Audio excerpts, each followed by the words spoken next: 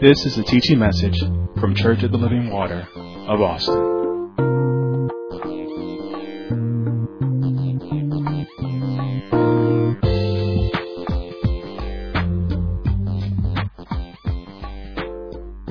Now, I told you to pre-mark your Bibles in John chapter 4, but we're going to, and keep your ribbon there because we will get there. That's my purpose today, to get there. But let's start in Galatians chapter 6. Galatians chapter 6. And as I, on purpose, want to get to John chapter 4, I'm going to say some things that if you have been here over the last few months, you've heard. So we started this in, say, the end of October. When we talked about ye which are spiritual, coming out of Galatians chapter 6. Verse number 1, it says, Brethren, if a man be overtaken in a fault, ye which are spiritual, restore such an one in the spirit of meekness, considering thyself, lest thou also be tempted. Again, brethren, I'm talking to the brethren.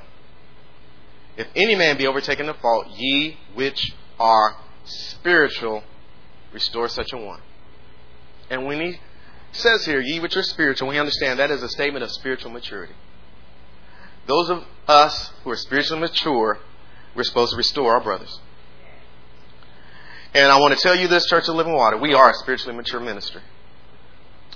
And we will remain a spiritually mature ministry. And if we are a spiritually mature ministry, this means we have a work. Arise and build. Because we have a work if we are spiritually mature. And that work is the work of restoration. If we as a ministry have a work, that means you have a work. We all have a work. There is no questioning, what can I do? You can do the work that we have to do, which is the work of restoration. You are a part of that. And understand this. When restoration does not happen, this scripture tells us the Spirit is missing among us. The time is now. The time of restoration. And again, in review, some of this may be new to some of you, but some of you heard this before. But there are common tools for this work that we have of restoration. There are common tools for each and every one of us. And one of those tools that we must have is kindness. We made the statement that every tool belt of restoration must have kindness. There are some tools that everybody ought to have. You know, at home you ought to have a hammer. At home you always need a screwdriver. See, in this work of restoration, in the building that we're going to do, we have to have kindness in our tool belt. But I want you to understand this. We're still seeking and saving the lost. We have not left that mission. We have never left that mission. Don't get it confused. Again, this is why I want to make sure that you understand when it seems like we're doing something different. No, it's a continuation of what God started some time ago. And we've always stayed with seeking and saving the lost. That has always been a part of this ministry. It was the earthly ministry of the Lord Jesus Christ that continues until this very day. Because this is the day that the Lord has made. This is the day where Jesus said, while it is day, let's work, because soon the night comes when no man can work. So while it is day, he says, I must work the work of him that sent me. Now Christ has sent us. And the work of this day is restoration, seeking and saving the lost. So for seeking and saving the lost, this means the gospel message is still required and must be believed. Now follow with me, I'm going somewhere here. But if we're still seeking and saving the lost, if that was the mission Christ Jesus has put us on, this means the gospel message is still required and must be believed. But the gospel cannot stand alone in word. Amen. Hallelujah. I'm going somewhere with this. I hope you're listening real well. The gospel can't stand alone in word. It has to have something accompanying. There must be faith. Faith has to be added to the gospel message. I know. Oh, this is going to be boring. Stay with me. Faith must be added to the gospel message. So the question then is, what is faith? What is faith? Now for me, I find in my study, in my time in the Word, faith is something that I just can't put in a sentence or in a paragraph, and that's faith. Faith has to be described. It's better described than it is defined. And so part of the description of faith that you need to understand is faith is active. I heard it this morning. You know, lazy is off purpose because faith and lazy don't go together. Faith is actually active. The gospel gets you moving. The gospel believed gets you moving. Amen. Faith is active. It's not in word alone. Turn to James chapter 2. James chapter 2. This is important to understand.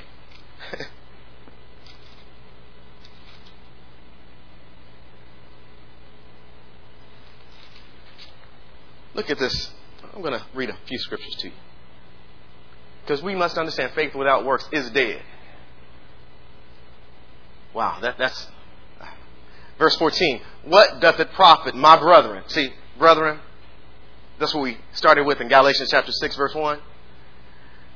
James 2 and 14 says, what doth it profit, my brethren, though a man say he hath faith and have not works?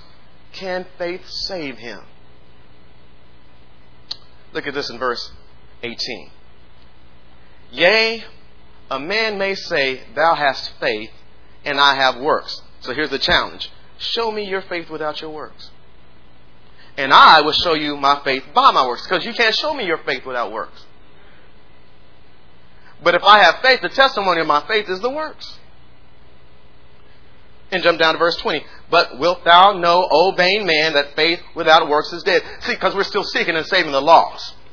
And if we're saving the lost, if we're seeking and saving the lost, that takes the gospel message. But if the gospel has been received, if it has been believed, there are works that come along with my faith. Salvation is by faith and not by works. Sounds like I just contradicted myself. You know, we've been saying this, I don't know how long. Salvation is by faith, not by works.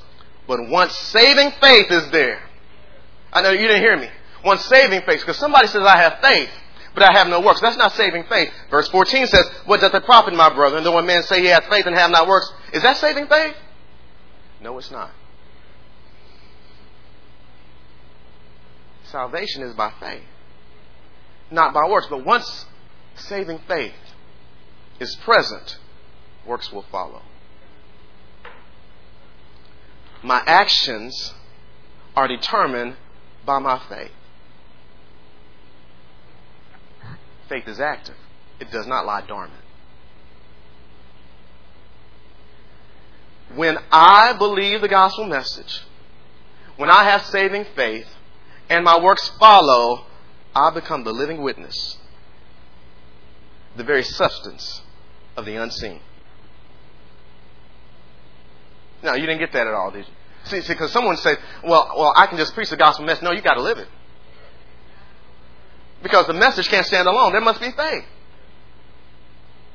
Yeah, there must be. You are the living witness.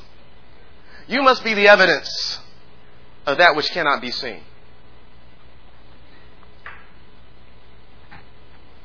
So when I have saving faith, I become the living witness, the very substance of the unseen. You can't see my faith, but you can see my works. Again, verse 18 says, yea, a man may say, thou hast faith, and I have works. Show me your faith without your works. And I will show you my faith by my works. And again, Hebrews 11:1 says, now faith is the substance of things hoped for, the evidence of things not seen. Your faith, which is not dormant, your faith, which is active, is the substance. It is the evidence. Wow. I'm sorry about this, but a lot of times we want to minister to people and say, why don't you get it? Are you living it? Where's the substance? Where's the evidence? Maybe that's all that's missing. You see, because a lot of us, we have the gospel message, but do we have saving faith? Faith is the substance of things hoped for, the evidence of things not seen. We ought to go to Hebrews 11:1. We won't go there, but it starts talking about how faith, saving faith, brings about works. Because by faith, Abel offered. By faith, Noah prepared an ark. Hallelujah. By faith, Abraham was ready to offer up Isaac. By faith, Abraham searched for a city whose builder and maker is God. By faith, Moses refused to be called the son of Pharaoh's daughter. See, their faith was saving faith, because faith without works is dead. But their evidence of their faith were their works. Kindness is born of faith. Amen. Glory to your name, God. Because after all, faith works by love. And love is kind. Are you with me? Amen. I don't know if you're with me yet. See, because when we talk about kindness, I hear people talk about the acts of kindness, but it should be automatic. And if it's not automatic, there's something out of order. I'm going to say this and I'm going to move on, but I've always accepted this, that there are two main motivating factors. There's either love or there's lust. And when lust is the motivating factor, what you do will not continue. It will fail. But when love is the motivating factor, it will always keep going, because love never fails. So it's really easy to talk about kindness and be kind for a week. Be kind for a month. But if the motivating factor is not love and faith works by love, it will stop. It will not continue. So we're still on the mission of seeking and saving the lost. And there are lost that are not of this house. And there are those that are lost that are associated with this house. Never forget that. Never forget that. Turn to Matthew chapter 15. Matthew chapter 15.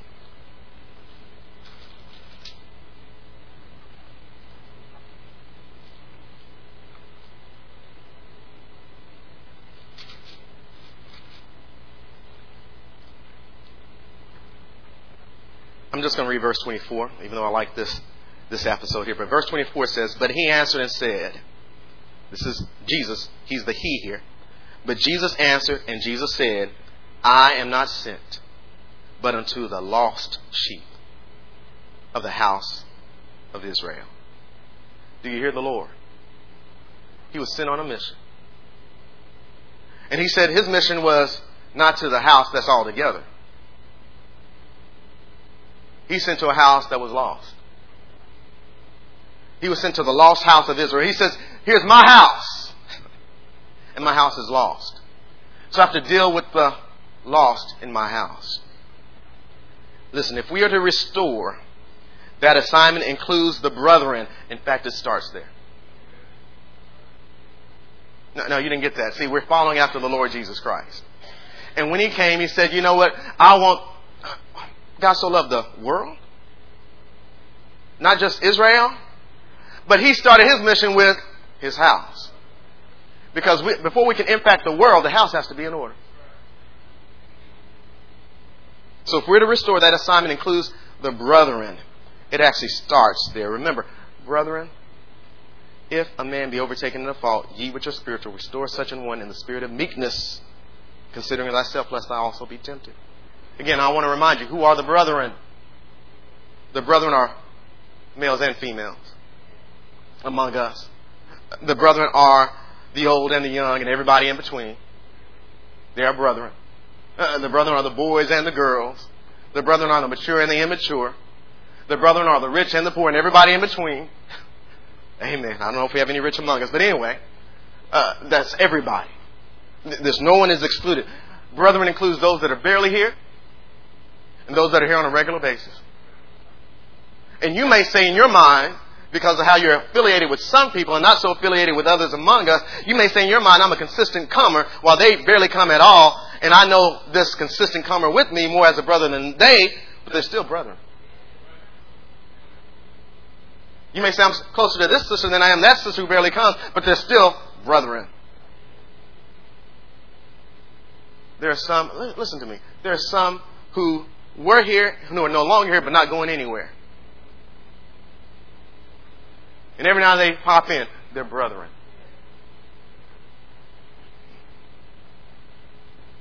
they need restoration. And if we're spiritually mature, we're not going to push them away.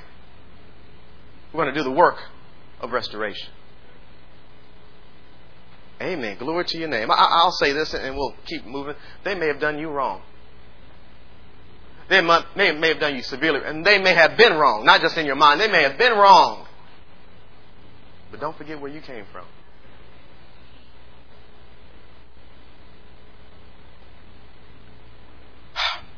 For many, and not all, the toughest assignment is kindness to those who are of the same house. It's a tough assignment for some of us. To be kind to those that we know so well. Those that we're familiar with their blemishes. And with their spots. And they're plain before us. We can be kind to others that we don't know. But then we know we're so familiar with them. Too familiar with them. That we don't think we owe them kindness. We don't need to be kind. Matthew chapter 13.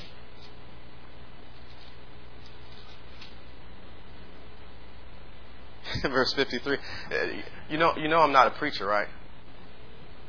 You know that, right? So I hope you didn't come here to get preached to. But I do want you to hear the voice of God. Matthew 13, verse 53. And it came to pass that when Jesus had finished these parables, he departed thence. And when he was come into his own country, he taught them in their synagogue, insomuch that they were astonished and said, Whence hath this man this wisdom and these mighty works? Is not this the carpenter's son? Is not his mother called Mary? And his brethren James and Joseph and Simon and Judas. You know, here it is, Jesus and his popularity and people enjoying what he has to minister and his gospel message, but he goes to his own country. They're so familiar with him. Is not this, verse 55, is not this the carpenter's son? We're familiar with him. Is not his mother called Mary? And his brethren James and Joseph and Simon and Judas? And his sisters, are they not all with us? Whence then hath this man all these things? And they were offended in him. But Jesus knows the truth. He is the truth. But Jesus said unto them, A prophet is not without honor, save in his own country and in his own house. And he did not many mighty works there because of their unbelief. Jesus said, I can get respected anywhere else but when I come to my own people. Hallelujah. We got people who come in here who are hurting and they get bad treatment, poor treatment from us, but they go out in the world and they get treated kinder.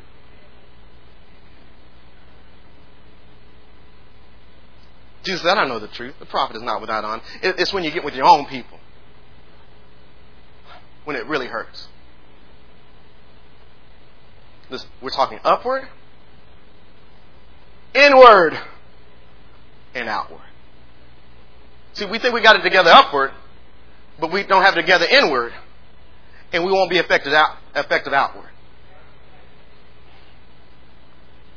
We have them that are lost, that are of this house. And again, I want to make sure you understand, we still claim them as ours. Now, don't get it twisted. Our time is valuable. And some people are not interested in being restored. I'm not talking about them. But when people make themselves accessible, they're saying, help me. I'm making myself available to you because you have something that I need. The work of restoration is precious. You know why it's precious? Because it's God's desire. No, you missed that altogether. You know, so many times we're interested in what we want. But what about what God wants? His desire is the restoration of others. Wow. Again, this just gets me.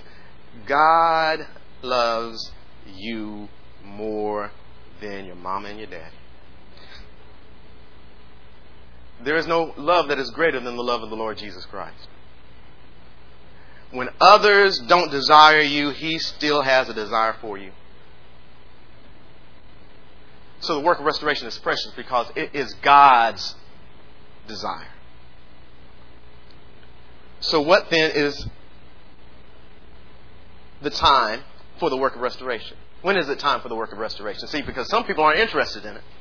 while others need to be restored. When is it time for us to do the work of restoration? It is time when we have access to those we know need to be restored and we have what they need.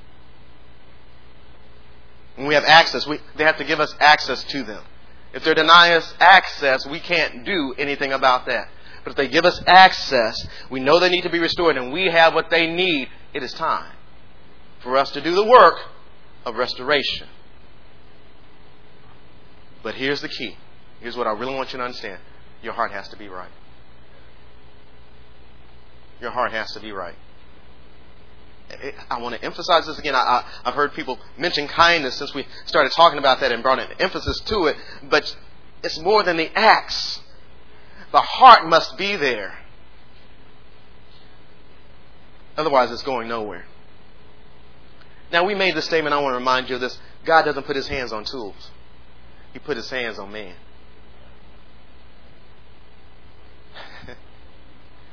Men, we are God's instruments. But here's the thing about who God uses. God's choice of anyone to use, their heart has to be right. 1 Samuel chapter 16. 1 Samuel chapter 16.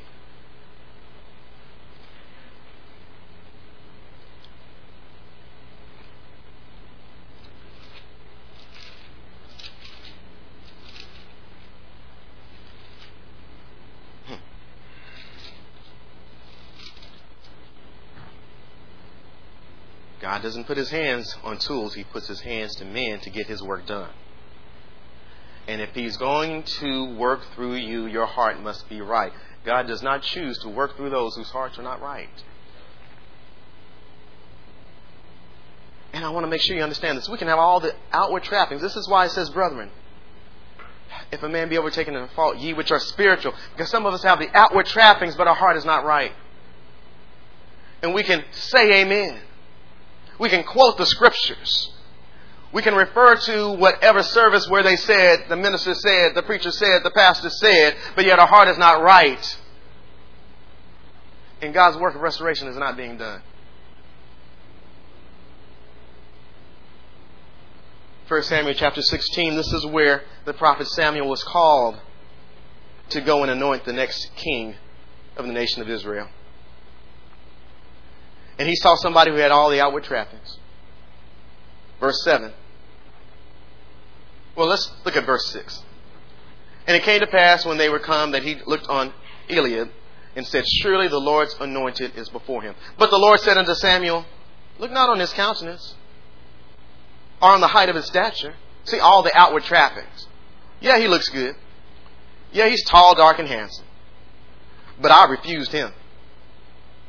For the Lord seeth not as man sees. For man looks on the outward appearance, but the Lord looks on the heart. Hallelujah. So if we are going to do the work of restoration, if we're going to be a spiritually mature ministry who does build, who's going to restore them of this own house, our heart has to be right.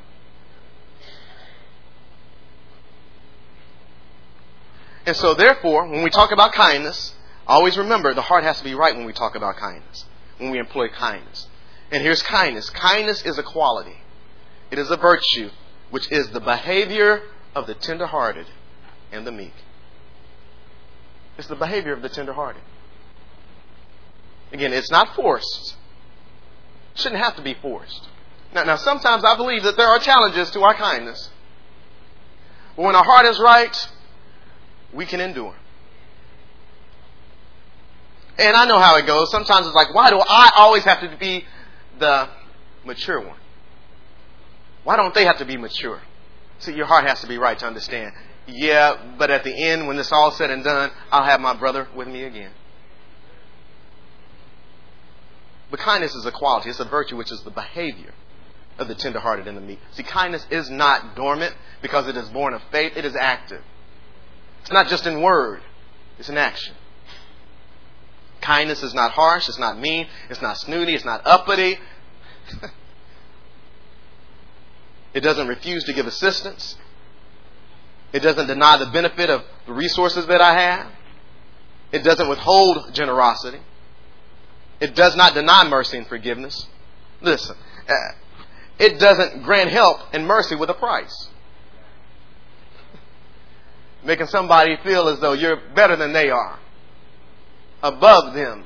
It doesn't do that.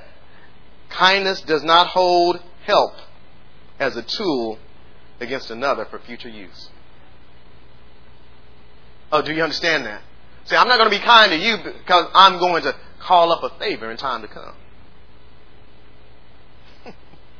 Oh, I'm sorry, but this is mature stuff. Because once you've done good to somebody and they don't do good in return, when your time of need is there, you can't hold it against them.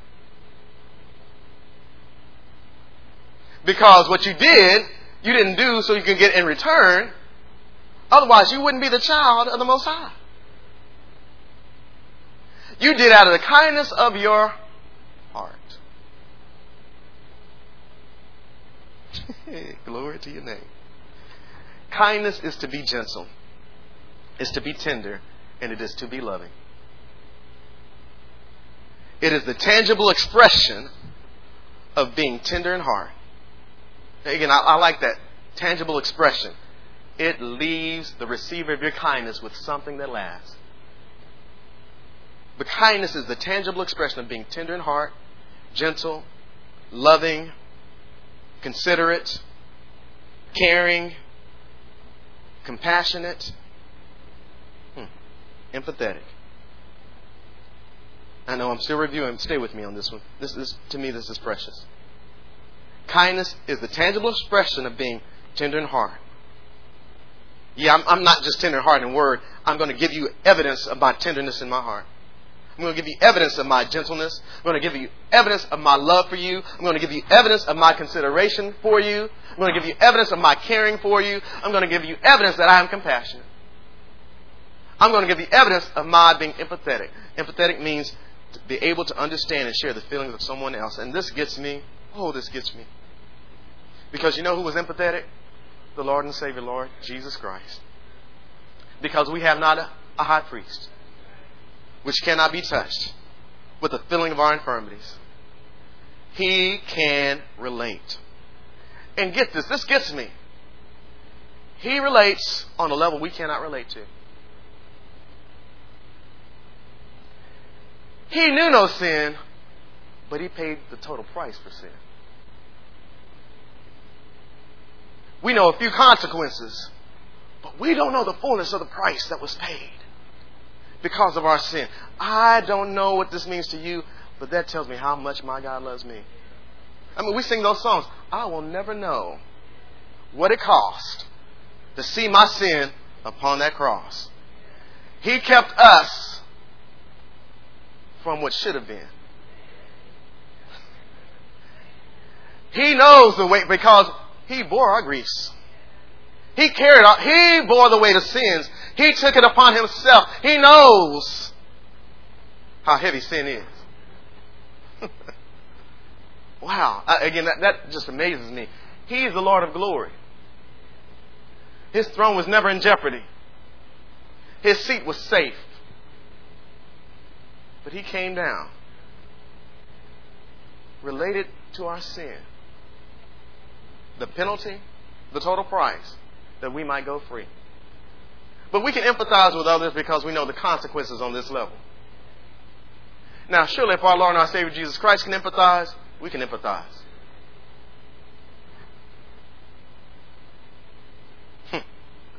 Again, that gets me. He knows things about the weight of sin we will never know. Thank you, my God. Kindness is for, and again, I'm trying to quickly get through this because I want to get to John chapter 4. Kindness is for the purpose of restoration. Therefore, kindness makes room for God to work. That's all it does. I just want to give room for God to work. Kindness does not beat down the already beaten down. Oh, please understand me in this. No one likes to get anything wrong. I don't believe any of us like to be wrong. And when it has come... Now, here's the thing about it. When we're wrong in front of others, and we have to go back and correct our wrong in front of others, it's painful enough to say I was wrong. But I don't need you making it worse and making it more painful for me to come back and say I was wrong. Because I was wrong. So I don't need to be beaten down. You don't help me with that. They come and they allow themselves to be restored because they knew they were in the wrong position. They knew they were somewhere where they don't belong. They don't need you making it worse. Kindness makes time when it's not convenient. Kindness relinquishes the perceived right to another word. Amen. You know, I heard it said. I understand. I heard it said. I heard it last year. And I believe we should take it into this year. We don't need to talk too much. Amen. Some of us just have to keep saying something when the conversation should have been over. Someone was ready to repent, but you had to have another word.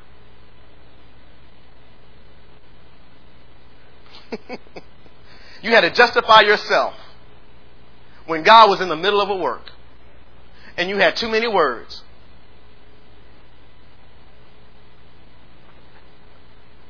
I know you can't relate to this because you always keep your mouth shut.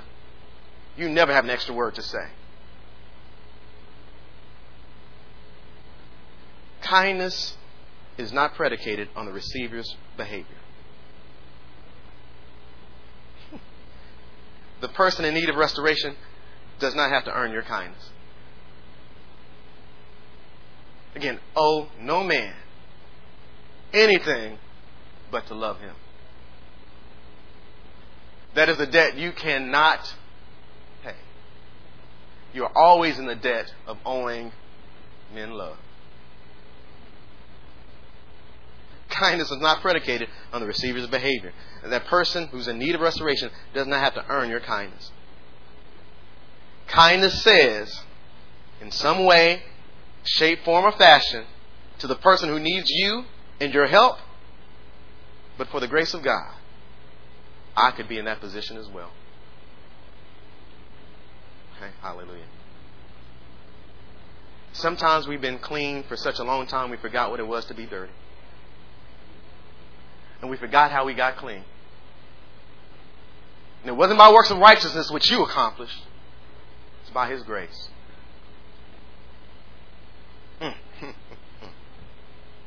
If not for His grace, it could be me. See, that's where kindness comes from. See, our hearts must be right. Now, I'm not going to get a chance to spend much time on this, but if our hearts are not right, we have to remove ourselves. We have to remove ourselves. I was watching a game a few weeks ago, and a professional football game. And there was this critical play, and a turnover happened. And the announcer starts saying, now wait a minute. They've got a number one running back. You got a number one receiver. Why weren't they out there for that play? But they go back and they show a replay of a few plays before. And the main running back goes, takes a hit, gets up, and he puts his hands up and he runs to the sideline and says, hey, somebody come in for me. He took himself out. Because he knew whatever damage had happened to him, he was about to be a detriment to the team. And we have a common goal here. And I want what we're after to go on, even though I might have a deficit. So if our hearts are not right, and we cannot be kind, we need to go to the sidelines. But God doesn't look for you to stay on the sidelines. He understands you may have taken yourself out for a play, but He doesn't want you out of play forever. You see, that's maturity. When I can recognize I have this deficit, I need to take myself out of this equation, but while you're taking yourself out, let God work on you. You know how you let God work on you? Shut your mouth, come here, and let God minister to you a word that He has prepared for you. This is why you pray for your ministry. That's why you pray for your ministers. That God speaks and it's not us and our opinions. Because there are those among us who know we need some work. And God says, I have something to get that work done. But what you need to do is stop justifying yourself. Acknowledge and recognize and confess your deficit. And just submit and humble yourselves under the mighty hand of God. He'll get you right. But many of us, we recognize the deficit, but we forsake the Word of God. Oh, you didn't get me. We know that we're in trouble. We know that we need help. We know that we need God in the equation, but we can't get up at 8:45 on Sunday mornings to get a word about our family. Oh, I understand. And then we end up in more trouble and yet cannot relate to what is the issue because I have all the outward trappings. But God needs to do a work on your heart. And I don't care what it is that causes you to stay at home, you need to get over it. Amen. I want to help you out here. I got to get back to this, but I want to help you out here. Men, be a man. You don't understand what that means? I'm not having my wife pester me to come.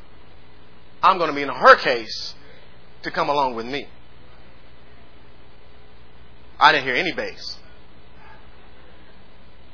That's called being a man. That's called being the representative. We just talked about those men who are going to join that club. Those are examples. Those are men we look to who can lead others. You need to be a man who can lead others. But you will never get there if you're too full of yourself. You will stay in that deficit. You will get deeper in that deficit.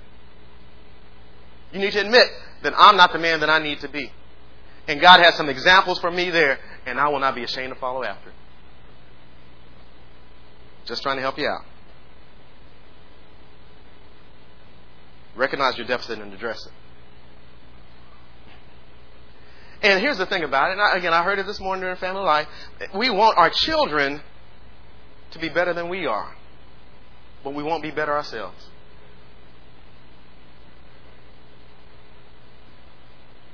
And we pester them about being better than we are. The gospel message cannot stand alone. It must have faith. And faith is active. And once faith is active, then there's substance. Then there's evidence.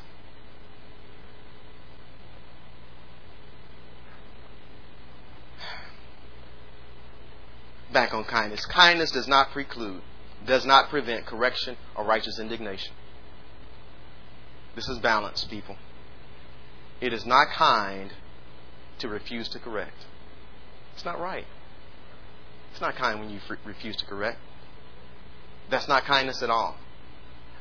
Kindness does not mean that there's no correction or no discipline. There, when restoration is required, someone is in a wrong position. The only way to get someone from a wrong position to a right position is correction. So correction is still required. Kindness is people. I don't know what they think.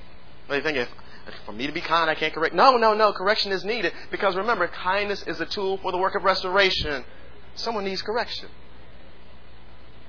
The key to understand this, though, again, correction is required. Chastisement is necessary.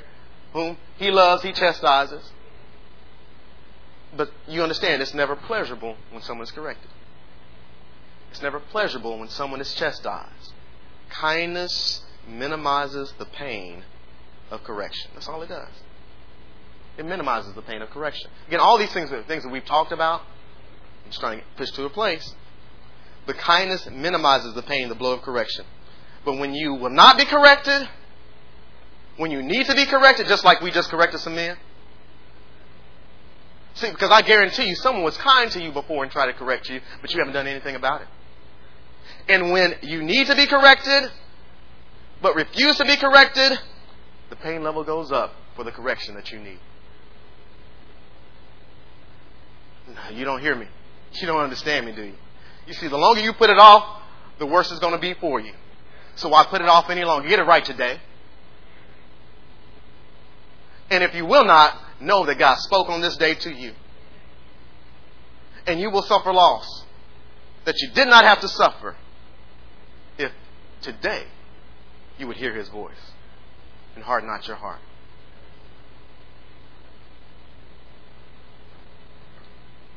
Kindness minimized. See, that was kind. But the pain is going to go up the more you refuse to obey.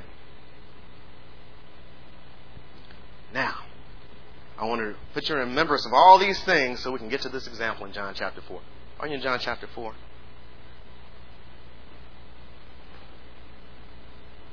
John chapter 4. We'll see how far we can get in this thing. To me, this is a strong witness.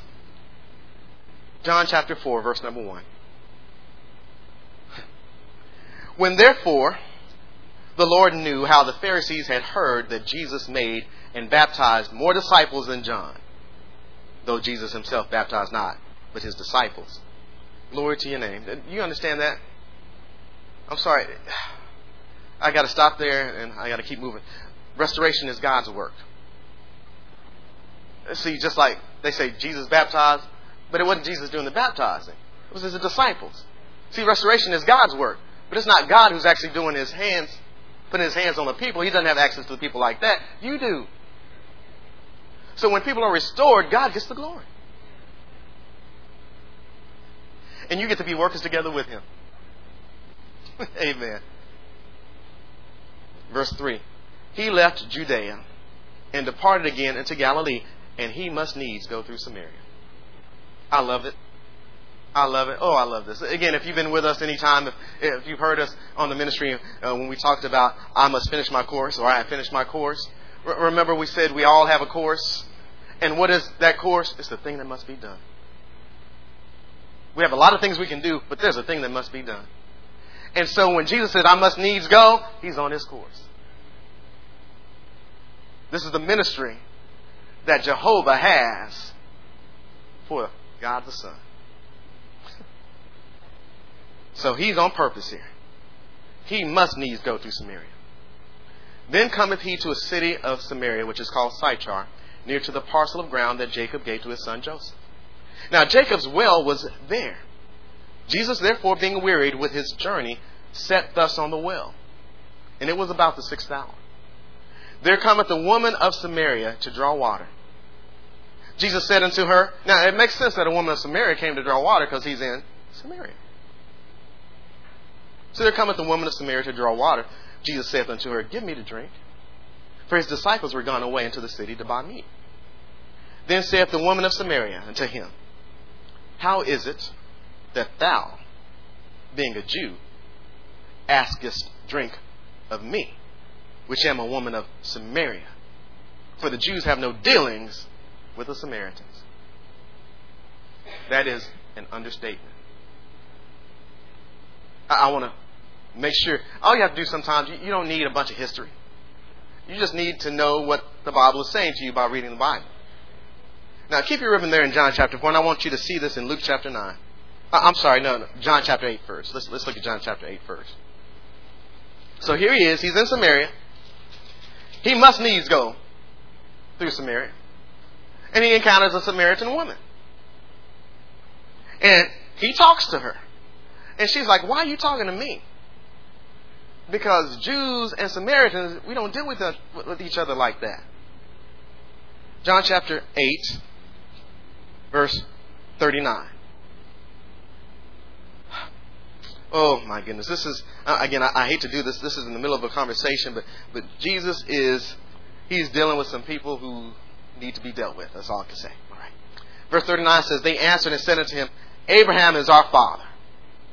Jesus said unto them, if you were Abraham's children, you would do the works of Abraham. Oh, that ministers to me right there. So you say you're Abraham's children. Well, where's the evidence?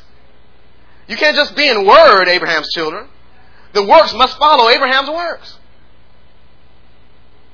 If you were Abraham's children, you would do the works of Abraham. But now ye seek to kill me, a man that hath told you the truth, which I have heard of God.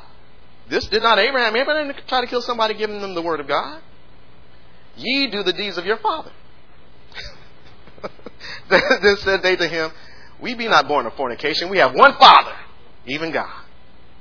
Jesus said unto them, if God were your Father, you would love me. For I proceeded forth and came from God. Neither came I of myself, but he sent me. Why do you not understand my speech? Even because you cannot hear my word. Because you're of your father, the devil. And the lust of your father ye will do. See, you do the works of your father. It's just not Abraham. You are of your father the devil, and the lust of your father ye will do. He was a murderer from the beginning, and abode not in the truth, because there is no truth in him. When he speaketh a lie, he speaketh of his own, for he is a liar and the father of it. And because I tell you the truth, you believe me not. Which of you convinceth me of sin? And if I say the truth, why do you not believe me? He that is of God heareth God's words. Ye therefore hear them not, because you are not of God. Don't you understand? Those are fighting words. I mean, he's talking to the religious leaders. He's talking to them who pride themselves on their closeness to God and holds it over other people. And he's telling them, you're the devil. I love Jesus' ministry. I mean, what a ministry. You're the devil. Wait a minute. No, you're the devil. I got evidence right here. You're the devil. And so they wanted to cuss him out. So they got as close to cussing as they could get. Then answered the Jews and said unto him, say we not well that thou art a Samaritan and hast a devil? No, you didn't get that, did you? The Jews use Samaritan as a cuss word.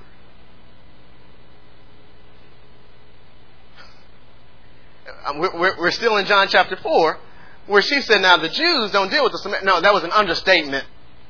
In the Jews' vernacular, Samaritan is a cuss word. You go to fight, you go to blows as a Jew if someone called you a Samaritan. Just making you understand some things. Look at this in Luke chapter 9. Luke chapter 9. Because what I want you to do is, when we look at John chapter 4, see it as the time for the work of restoration. Jesus went through Samaria and suddenly he has access.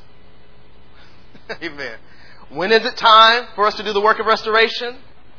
When we have access to those that we need to be restored, and we have what they need.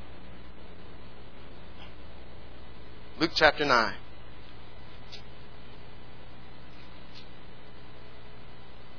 Let's look at this in verse 51. And it came to pass, when the time was come, that he should be received up, again, he is Jesus, that he, being Jesus, should be received up, he steadfastly set his face to go to Jerusalem. Now, here's the thing. When you see Jerusalem, think Jews. Okay? Think Jews as opposed to Samaritans. So, and it came to pass, when the time was come, that he should be received up, he steadfastly set his face to go to Jerusalem, and sent messengers before his face. And they went and entered into a village of the Samaritans to make ready for him. And they did not receive him, because his face was as though he would go to Jerusalem. He said, no, you're headed to the Jews. Well, we and the Jews don't get along, so we're not going to cooperate with you. And when his disciples, James and John, saw this, they said, Lord, wilt thou that we command fire to come down from heaven and consume them, even as Elijah did? Glory to your name. They said, we're through with kindness. They don't know who they mess with. They mess with the wrong preacher. So Jesus, listen, we remember the story of Elijah. He commanded fire to come down. So let's do the same thing. Verse 55, but he turned and rebuked them and said, ye know not what manner of spirit you're of. For the Son of Man is not come to destroy men's lives, but to save them. And they went to another village. I love it. I love it. Jesus took them out the game. He says, no, you can't deal kindly with them. You need to go to the sidelines. But no, this is the animosity that was built between the Jews and the Samaritans. We're in the book of Luke. Look at this in chapter 10, verse 25. Many of us are familiar with this. And behold, a certain lawyer stood up and tempted him, saying, Master, what shall I do to inherit eternal life? He said unto him, what is written in the law? How readest thou? And he answering said, Thou shalt love the Lord thy God with all thy heart, and with all thy soul, and with all thy strength, and with all thy mind, and thy neighbor as thyself. And he said unto him, Thou hast answered right. I'm sorry, that gives me... There's a difference in answering right and answering well. Answering right means you gave the right answer. Answering well means you answered out of a sincere heart. No, you missed that, did you? Jesus didn't say you answered well. He said you answered right. You gave an answer that is correct, but there's still something wrong. The answer has the trappings of a right heart, but something's missing on the inside. He said unto him, Thou hast answered right. This do, and thou shalt live. Listen to this. But he willing to justify himself. See, there's another word coming.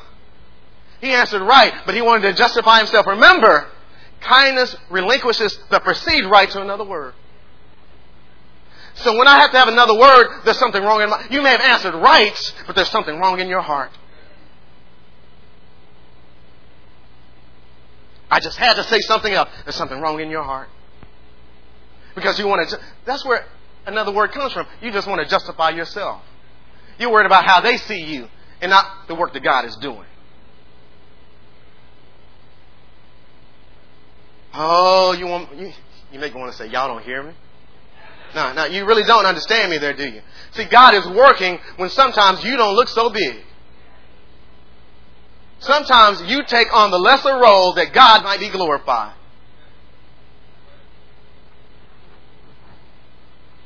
See, he answered right. He did not answer well. Verse 29, But he, willing to justify himself, said unto Jesus, And who is my neighbor? You know what he's doing? He wants Jesus to confirm how he's been living. And he wants Jesus to confirm how he's been living before others. He says, because in his mind, I'm right. I've been living right. I love it. I'm telling you, some of us get in here and we think we got it all together, and Jesus wants to say, there's some things in you I want to work out. You want to go and tell everybody, look how I've been living. And Jesus is like, okay, let's reveal how you've been living. You think you've been good. You think you've been keeping that which God has accepted. But there's some things God has been dealing with you about you have yet to deal with. But he, willing to justify himself, said unto Jesus, And who is my neighbor? Oh, he's messing with the truth. And Jesus answering said, A certain man went down from Jerusalem, Jews. So a certain man went down from Jerusalem to Jericho, and fell among thieves, which stripped him of his raiment, and wounded him, and departed, leaving him half dead. And by chance, there came down a certain priest that way. And when he saw this poor man, he passed by on the other side. Oh, wow, this gets me. Because he's dealing with somebody who came out of Jerusalem, who is a Jew. And then here's a Jewish religious spiritual leader, a priest. And see how he dealt with the man. Didn't want to deal with him. Verse 32. And likewise a Levite, another religious leader, when he was at that place, came and looked on him and passed by on the other side.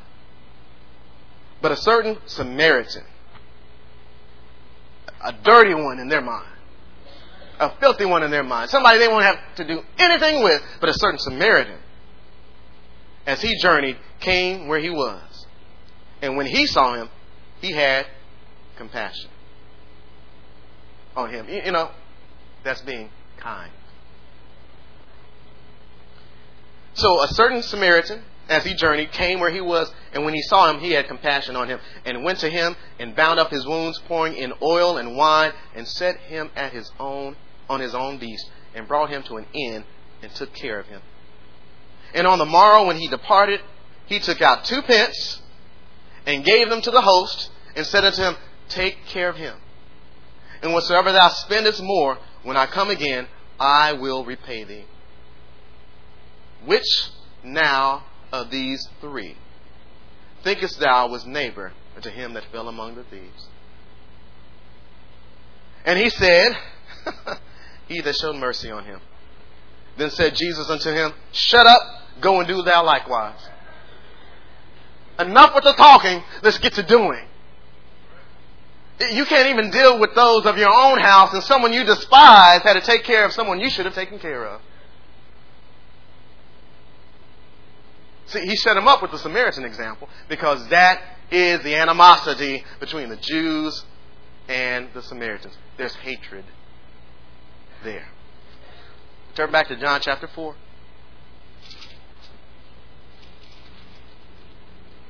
John chapter 4. Ooh. So verse number 9 again, she says, Then saith the woman of Samaria unto him, How is it that thou, being a Jew, askest drink of me, which am a woman of Samaria? For the Jews have no dealings with the Samaritans. So now we understand where she's coming from. Jesus answered and said unto her, If thou knewest the gift of God, and who it is that saith to thee, Give me to drink, thou would have asked of him, and he would have given thee living water.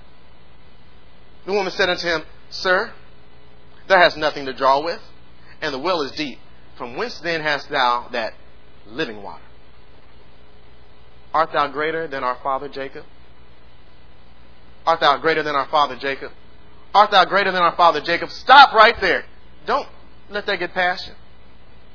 Art thou greater than Jacob? She didn't say, Are you greater than Jacob? She said, Are you greater than our father Jacob? She, being a Samaritan, claims Jacob as her father. Who is Jacob? Is Jacob also known as Israel? I'm sorry, is Jacob also known as the son of Isaac? Wait a minute now. And is that not the son of Abraham? You're telling me the Jews and the Samaritans are related?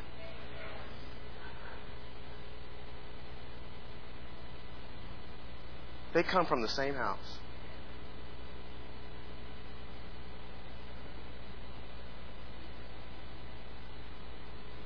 They come from the same house. Now, are you getting this? Are you putting all this together? Are you really comprehending this? See, brethren, if a man be overtaken in a fault, ye which are spiritual, restore such a one. They had an opportunity to restore their brothers, and they didn't, and now there's hatred built up between those who should be of the same house. Such hatred that the Jews were not willing to deal with the Samaritans. Now, again, I want to remind you, Jesus came to deal with the lost sheep of the house of Israel. He's being an example. He's not saying what should be done. He's showing them what should be done. He's showing Church of the Living Water what should be done.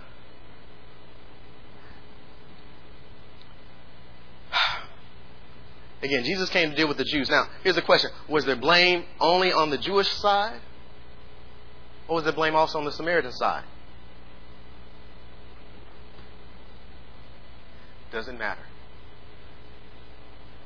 No, you're not hearing me again. You're not understanding. Doesn't matter. When we read Galatians 6:1, if a man be overtaken in a fault, the question might come up, how was he overtaken? It's not mentioned because it doesn't matter. If you're spiritually mature, restore. Amen. No, you're not hearing me yet, are you? See, you keep wanting someone else to make the first step when the responsibility is on you. Christ is dealing with you about what you need to do.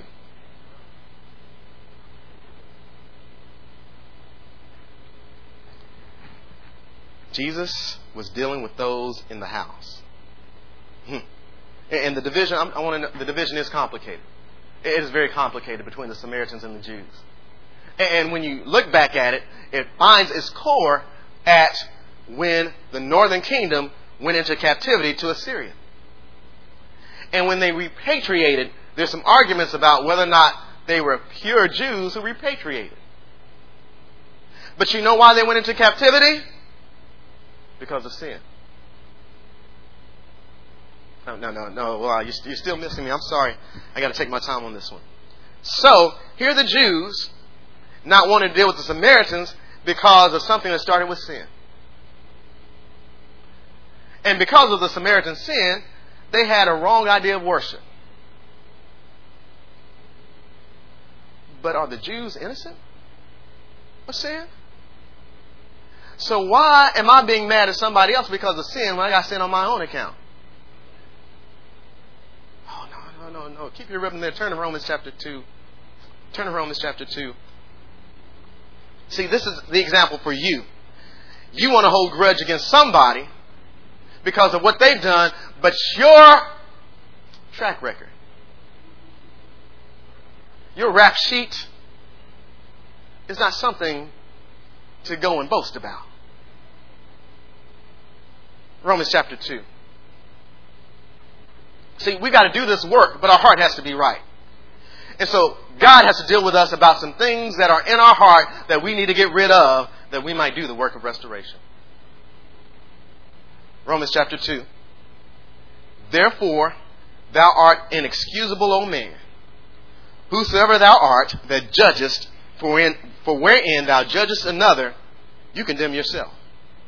For thou that judgest doest the same things. But we are sure that the judgment of God is according to truth against them which commit such things. And thinkest that commit what things? Judging others while condemning their own selves in their judgment. But we are sure that the judgment of God is according to truth against them which commit such things. And thinkest thou this, O man, that judgest them which do such things, and doest the same, that thou shalt escape the judgment of God? He said, now if you want to hold that against them, what can God hold against you? So you condemn yourself with your judgment of them and putting them in a place where they are beyond help, where they are beyond God's care. If that is your judgment, then you should get the same. And thinkest thou this, O man, that judgest them which do such things, and doest the same, that thou shalt escape the judgment of God? Or despisest thou the riches of his goodness, and forbearance, and long-suffering, not knowing that the goodness of God led thee to repentance? Oh, man, I really want to get this over to you. Somebody was through with you. Before Christ, somebody was through with you. Somebody saw you as hopeless. Somebody saw you as a lost cause. But God had mercy. God sent somebody with compassion. God sent a Samaritan into your life who didn't care where you came from, who didn't care your backstory, who just knew you needed help, and who wanted to be about the work of God.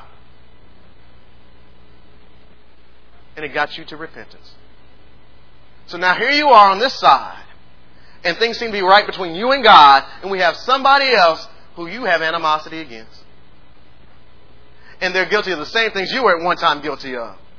And you want to withhold your goodness? You want to withhold your compassion? You don't want to be kind toward them? You are condemning your own self. We got to get over some things, people. We have to get over it. Again, we want them to be the mature ones. When God said, if you're mature, restore. Back to John chapter 4.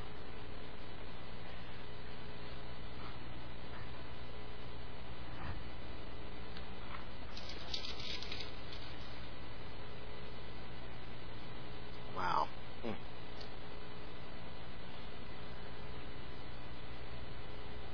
Verse 12 again. Art thou greater than our father Jacob, which gave us the well and drank thereof himself and his children and his cattle? Jesus answered and said unto her, whosoever drinketh of this water shall thirst again.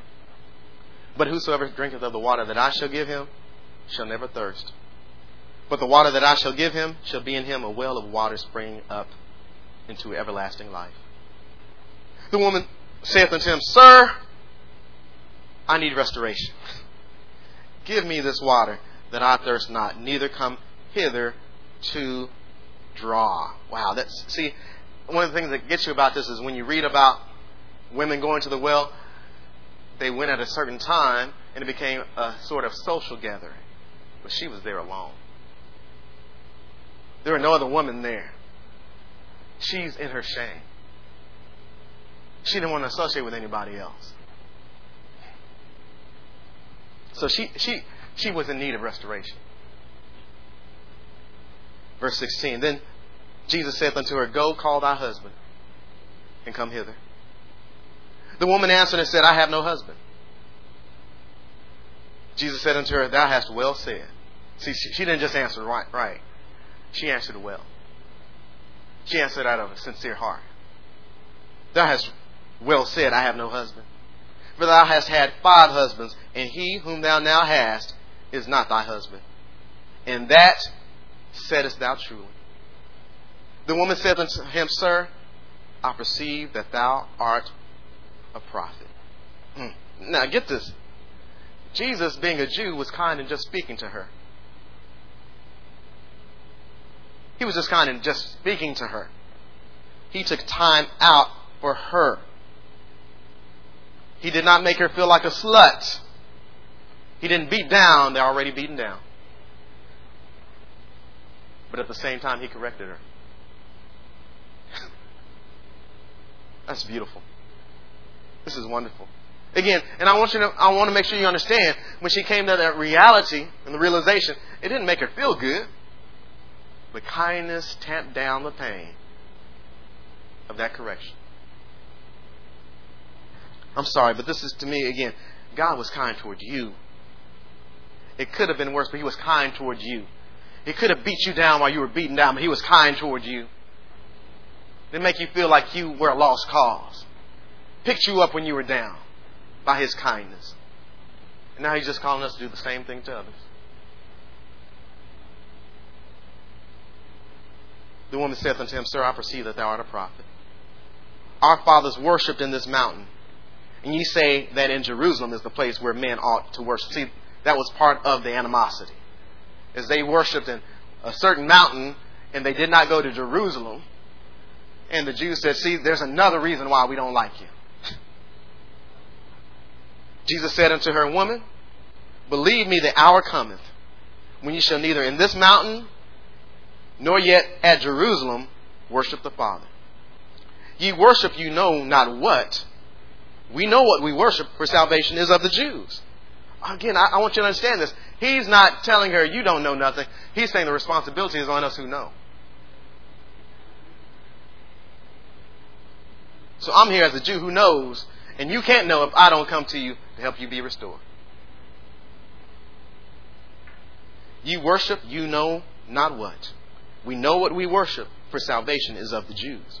But the hour cometh, and now is, listen to this, the hour cometh, and is even now, when the true worshipers shall worship the Father in spirit and in truth, for the Father seeketh such to worship Him. God is a spirit, and they that worship Him must worship Him in spirit and in truth. Again, you're in church, so I'm going to church you. Okay, I'm going to church you. He's telling this woman, now, Jerusalem is the right place to worship, but the time is coming, and it's even now. It doesn't matter where you worship, you got to be a true worshiper. See, some of you come in church and you think you're a worshiper. And you think this place makes it right, but you must be a true worshiper. You can't just be a Sunday morning when I come worshiper. You must be a worshiper at all times. See, some of us stop our cursing when we get in here.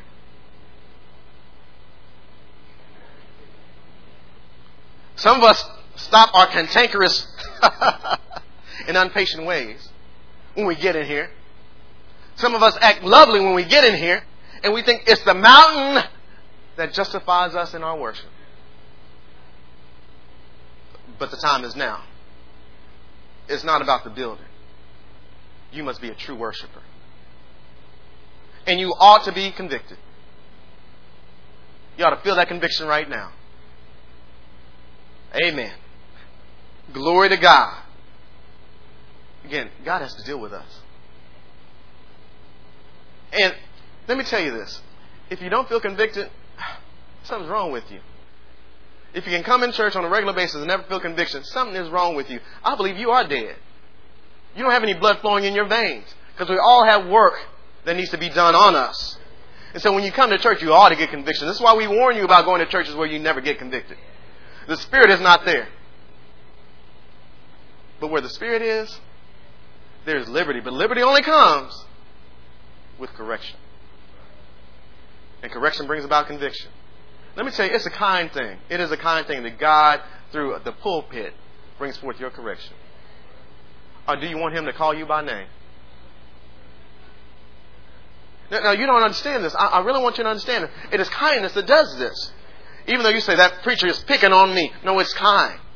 Because if you refuse this act of kindness, remember the level of pain for your correction is going to go up.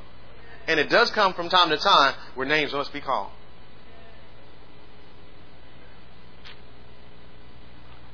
You better take what God gives you and run with it quickly and don't delay.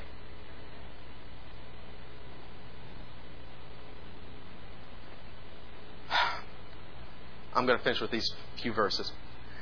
Verse 25, the woman saith unto him, I know that Messiah cometh, which is called Christ. See, they be family. Not only was Jacob their father, they're still looking for the Messiah. They still believe in the Christ. The woman saith unto him, I know that Messiah cometh, which is called Christ. When He is come, He will tell us all things. Jesus said unto her, I that speak unto thee am He. And upon this came His disciples, and marveled that He talked with the woman. Yet no man said, What seekest thou? Or why talkest thou with her? Again, you understand, they're Jews. And so in their Jewish ways, they're like, what is He doing talking to a Samaritan woman? Verse 28, the woman then left her water pot, went her way into the city, and said to the man, Come, see a man, which told me all things that ever I did. Is not this the Christ? This gets me. Now, here she is at a place where there should be a social gathering, but she doesn't want to be with the social crowd. Here she is. She has had 5 husbands and is with another man right now. She's in need of restoration. She has been an outcast by the Jews and by her own people. Then she comes to this realization. The Messiah talked to me. She has been devalued for so long. I'll tell you, if y'all came last Sunday, you heard about hatred and how there was a devaluing process in our love and hatred. So she had been devalued, and imagine her sense of value when she came to the realization that Messiah took time out to come and visit me. I'm sorry, come talk to me. She didn't know that He on purpose came to visit her. She just had the experience that He spoke with me. Now, she's not running from the crowd, she's running to the crowd.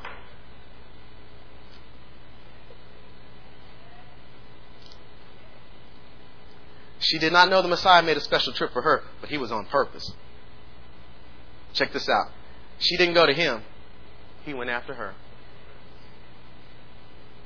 And I'm going to end with this statement. Stop assigning responsibility for restoration to others. You know what I mean by that? The one you have something against, you wait for them to get it right. You say it's their responsibility. No, it's yours. Stand to your feet.